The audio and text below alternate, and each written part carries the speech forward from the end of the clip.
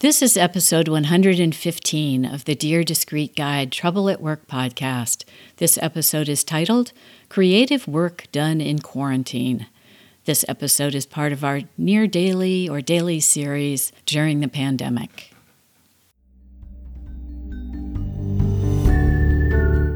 Hello, everybody. Welcome to Dear Discreet Guide Trouble at Work, where we talk about work, working, and how to make work better.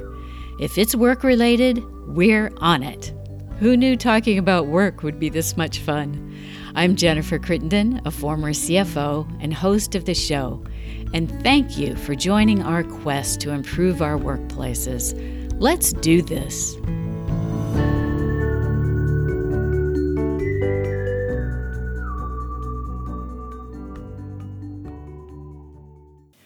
I thought it would be fun to talk today about artistic works that have been produced during quarantine or other examples of productivity during quarantine. But I hasten to say that I refer back to the episode in which Alex Pang joined us to talk about productivity during a pandemic. He did talk about some things that can help us be more productive, morning routines, and periods of intense work broken up by something, a walk or some other kind of way to recharge our brain.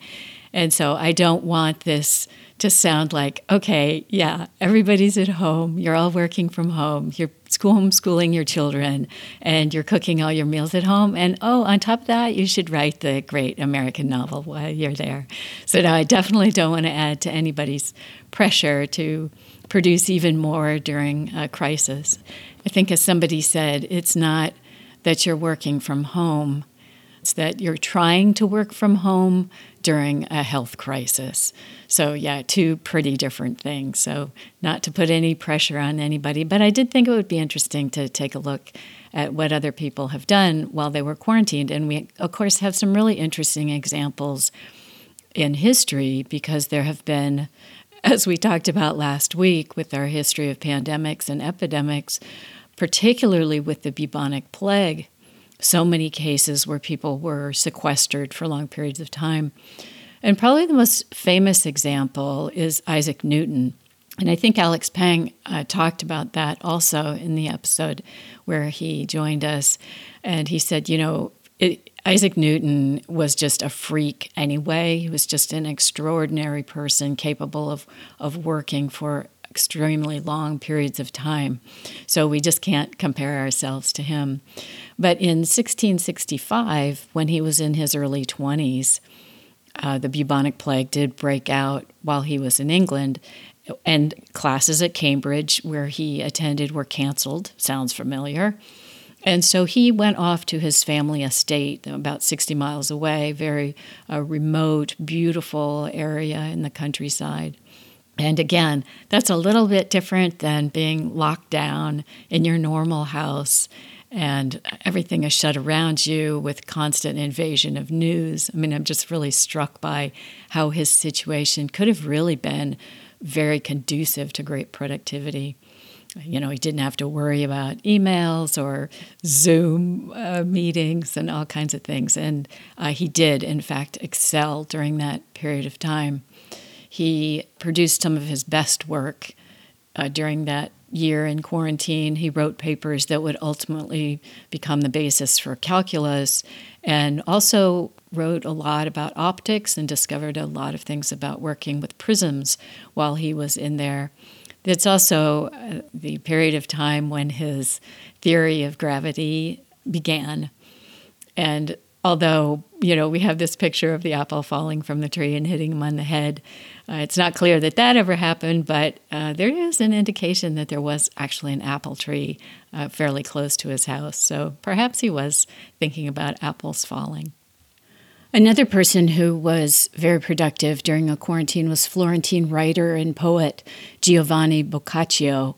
And sadly, he was living in Florence in 1348. They had an outbreak of the bubonic plague, which actually killed his father and stepmother.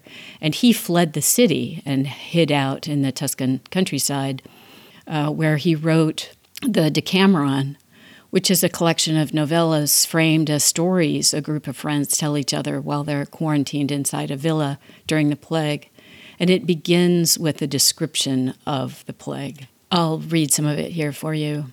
In the year then of our Lord, 1348, there happened at Florence, the finest city in all Italy, a most terrible plague, which whether owing to the influence of the planets or that it was sent from God as a just punishment for our sins, had broken out some years before in the Levant, and after passing from place to place and making incredible havoc all the way, had now reached the West. There, in spite of all the means that art and human foresight could suggest, such as keeping the city clear from filth, the exclusion of all suspected persons, and the publication of copious instructions for the preservation of health, and notwithstanding manifold supplications offered to God in processions and otherwise, it began to show itself in the spring of the aforesaid year in a sad and wonderful manner. There's then a description of the symptoms of the disease, which I will spare you because it really is, it's too much to take right now in these days. So after he describes how it develops and shows itself, he continues, to the cure of this malady, neither medical knowledge nor the power of drugs was of any effect, whether because the disease was in its own nature mortal, or that the physicians, the number of whom, taking quacks and women pretenders into the account, was grown very great, could form no just idea of the cause, nor consequently devise a true method of cure. Whichever was the reason, few escaped, but nearly all died the third day from the first appearance of the symptoms, some sooner, some later, without any fever or accessory symptoms. What gave the more virulence to this plague was that by being communicated from the sick to the healthy, it spread daily, like fire when it comes in contact with large masses of combustibles. Nor was it caught only by conversing with or coming near the sick, but even by touching their clothes or anything that they had before touched.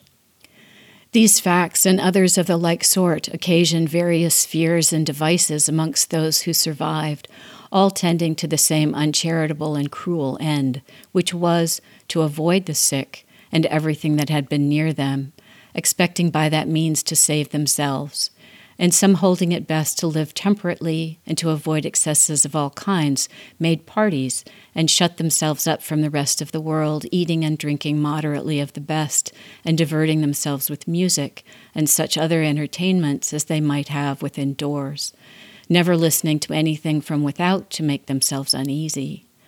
Others maintained free living to be a better preservative and would balk no passion or appetite they wished to gratify, drinking and reveling incessantly from tavern to tavern, or in private houses, which were frequently found deserted by the owners and therefore common to everyone, yet strenuously avoiding, with all this brutal indulgence, to come near the infected.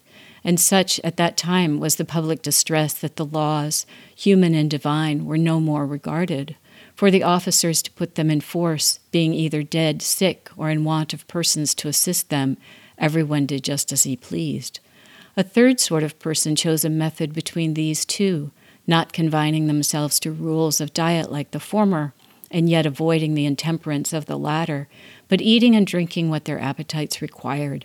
They walked everywhere with fragrances and nose coverings, for the whole atmosphere seemed to them tainted with the stench of dead bodies, arising partly from the distemper itself and partly from the fermenting of the medicines within them.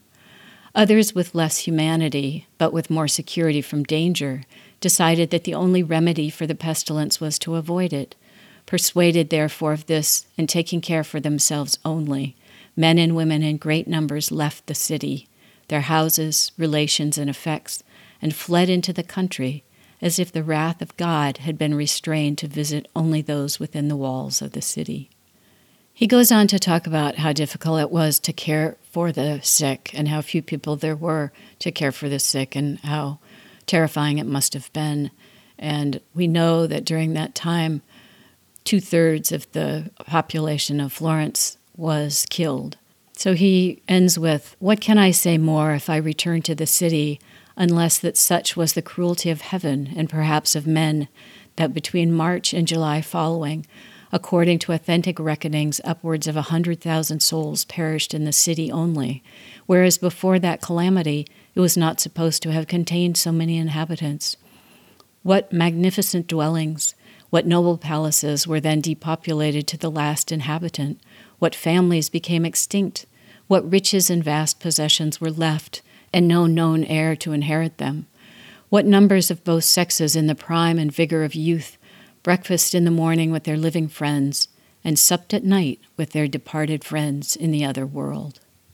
Here's another artist who was quarantined during the Spanish flu pandemic, and he's the painter of the painting Scream, Edvard Munch.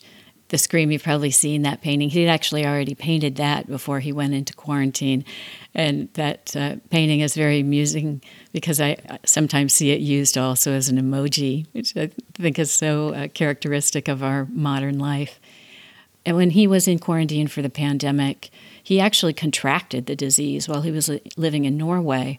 But he continued to work once he recovered enough to begin painting again. And he captured his physical state in a painting called Self-Portrait with the Spanish Flu that shows him sitting near his bed with kind of a gaunt face and not looking particularly well. And this brings us to Thomas Nashe, who was an Elizabethan playwright, contemporary with William Shakespeare, which we'll talk more about in a minute. And when the bubonic plague hit London in 1592, he also fled to the countryside to avoid infection. And while he was there, he wrote a play called Summer's Last Will and Testament, and it has a very famous passage in it that I'll read for you. Adieu, farewell earth's bliss, this world uncertain is, fond are life's lustful joys, death proves them all but toys, none from his darts can fly, I am sick, I must die, Lord have mercy on us. So he sounds like kind of a poetic type person, but actually he was quite a troublemaker. And I noticed in this picture of him in Wikipedia, he's actually wearing ankle cuffs that are then connected to a chain that he's holding in his hand. So, of course, I had to go find out what that was all about. Nashe had been a graduate of St. John's College in Cambridge and then had moved to London to begin his literary career. And he only lived for 10 more years after that. He died at the age of 33 or 34. But he was quite a troublemaker. He kept getting involved in all these crazy controversies. So they had these various tracts that were circulating that were against the church. And although Nashe came down on the side of the bishops, he was also involved in all these kind of anti-establishment type works. Like he wrote this play called The Isle of Dogs, which was so controversial that it was instantly suppressed and that no copy of it exists. It was a major controversy and was never published. And in fact, Nashe had already fled the city, knowing that he was going to get in trouble, but his office was raided and his papers were seized. He also wrote this thing called Christ's Tears over Jerusalem, which was allegedly devotional, but it had some satirical material, which offended the London civic authorities, and so he was, in fact, briefly imprisoned. It does seem like he walked a line between satire and comedy, and he's described as having a style that is complex, witty, anecdotal, and peppered with newly minted words and Latin phrases. And his satire can be mockingly and bitingly sharp, and at times his style seems to relish its own obscurity. I'll tell a little bit more about him. So he also engaged in writing some erotica. And I'm actually not going to read that to you because it is pretty explicit. But then he was criticized for that, of prostituting his pen. And so he wrote back to defend himself, "It may and may not be so, but when the bottom of my purse is turned downward and my conduit of ink will no longer flow for want of reparations, I am fain to let my plow stand still in the midst of a furrow and follow some of these newfangled galliardos and senior fantasticos to whose amorous villanellas and quipasas I prostitute my pen in hope of gain." And here's where the story gets even more interesting. So Nash is quite a bit older than Shakespeare, and when Shakespeare came to London as a young man, Nash collaborated with him and wrote the first part of Henry VI, which was published later under Shakespeare's name as part of the Henry VI trilogy. So, there's always these suspicions about whether or not the plays that were all published under William Shakespeare's name were actually all written by him. So I want to, having studied this intimately now for about an hour, I'm going to suggest that that perhaps there was quite a bit of collaboration. And part of the conspiracy theory about Shakespeare involves another writer, Christopher Marlowe. And you do have to be a tiny bit crazy to think that Christopher Marlowe might have written those plays, because in order to do so, his death would have had to have been faked. He would have have to whisked off to France or something, write the plays in secret and have them sent back to Shakespeare to be published under his name. The whole thing is pretty zany. But it does look as though there were groups of writers in London that were collaborating, including Christopher Marlowe. So that's my theory for today. Francis Bacon also is a contemporary writer who is sometimes mentioned as somebody who could have written Shakespeare. One of the reasons I like the idea of it being a collaboration, or that these guys were all working together, is because Shakespeare was incredibly prolific, right? And so there's an actor named Rylance who's a stage actor, and he believes these crazy ideas that it might have been a collaboration, and believes that Francis Bacon was probably involved. And he says, one of the reasons that he likes this idea is because he thinks that the notion of a single genius at work can be very damaging to the confidence of a younger playwright. So I like that idea as well. There was an American academic, James Shapiro, who wrote a book called 1599, A Year in the Life of William Shakespeare. It talks about this crazy year in which Shakespeare wrote Henry V, Julius Caesar, and As You Like It, and perhaps also completed the first draft of Hamlet. He wrote this book and put it out there, and then his intention was to write a new book that would be about 1605 or 1606, which is the year when William Shakespeare was quarantined. And that was the year that he left London because all the theaters were closed. So he found himself without a steady job and lots of free time, and allegedly composed King Lear, Macbeth, and Antony and Cleopatra before that year was over. So this is what you hear, right? William Shakespeare wrote King Lear in quarantine. In a counter-argument, Trevor Nunn, who's an expert in Shakespearean issues, compared these conspiracy theories to bonkers American speculations about the Apollo moonshot, CIA involvement in 9/11, and landing of aliens. And he says the reason that these conspiracy theories persist is because it's a long-standing English problem, basically one of snobbery. He says, to accept that someone from the lower orders, not formally educated at Oxford or Cambridge, could be a genius is very hard for us to accept.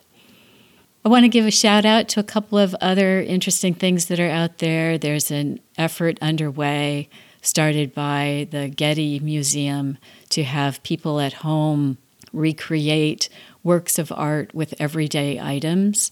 And I'll put this in the show notes, but it's just really charming what people are creating. And another thing that the artists are doing is they have a Corona Maison. It's a drawing collaboration, you might say, where people share what their quarantine house would look like once they're given kind of a relic to work with. So just a simple room and a window and a stairs. And again, I'll put it in the show notes, but it's just really interesting how inventive people are and the work that they can produce. It's very inspiring. I'll close with a poem from Jessica Salfia. She's an English teacher and writer in West Virginia, and she posted a poem on Twitter that was the first lines of a lot of emails that she had been receiving, and I'll read that for you. It's called The First Lines of Emails I've Received While Quarantining. In these uncertain times, as we navigate the new normal, are you willing to share your ideas and solutions? As you know, many people are struggling. I know you are up against it, the digital landscape. We share your concerns. As you know, many people are struggling. We hope this note finds you and your family safe. We've never seen anything like this before. Here are 25 distance learning tips. As you know, many people are struggling. Feeling fiesta today? Happy Taco Tuesday. Calories don't count during a pandemic. Grocers report flour shortages as more people are baking than ever. As you know, many people are struggling. Count your blessings. Share your blessings. Get free curbside pickup or shipped to your house. Chicken, lemon, artichokes. As you know, many people are struggling. How are you inspiring greatness today? We have a cure for your cabin fever. Pandemic dial-in town hall tonight. As you know, many people are struggling. Mother's Day looks a little different this year. You're invited to shop all jeans for 50% off. Yes, buy one, get one free. As you know, many people are struggling.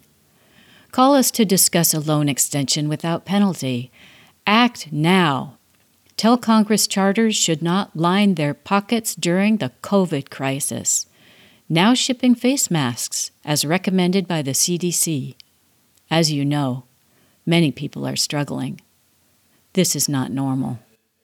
So there you have it, some works of art during quarantine in the modern time and in the history. And I wish you all good efforts of productivity during this time yourself.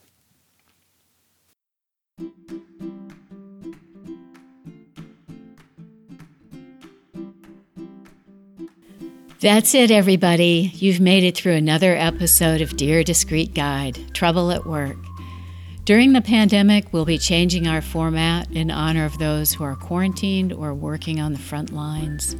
We'll put out shorter shows on a daily or near daily basis early in the morning to start your day on a positive and interesting note. We'll be considering work-related issues relevant while COVID-19 is impacting the world. If you have a question or a comment or a message for our listeners, please get in touch. We'd love to hear from you. You can reach us through the website, discreetguide.com, DISCREET, where you can also find other resources about working better together. Thank you for joining my quest to improve our workplaces, our work lives, and our lives in general. And thanks for listening.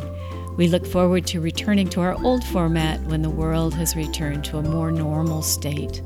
In the meantime, please hang in there, stay safe, and know that I care about you.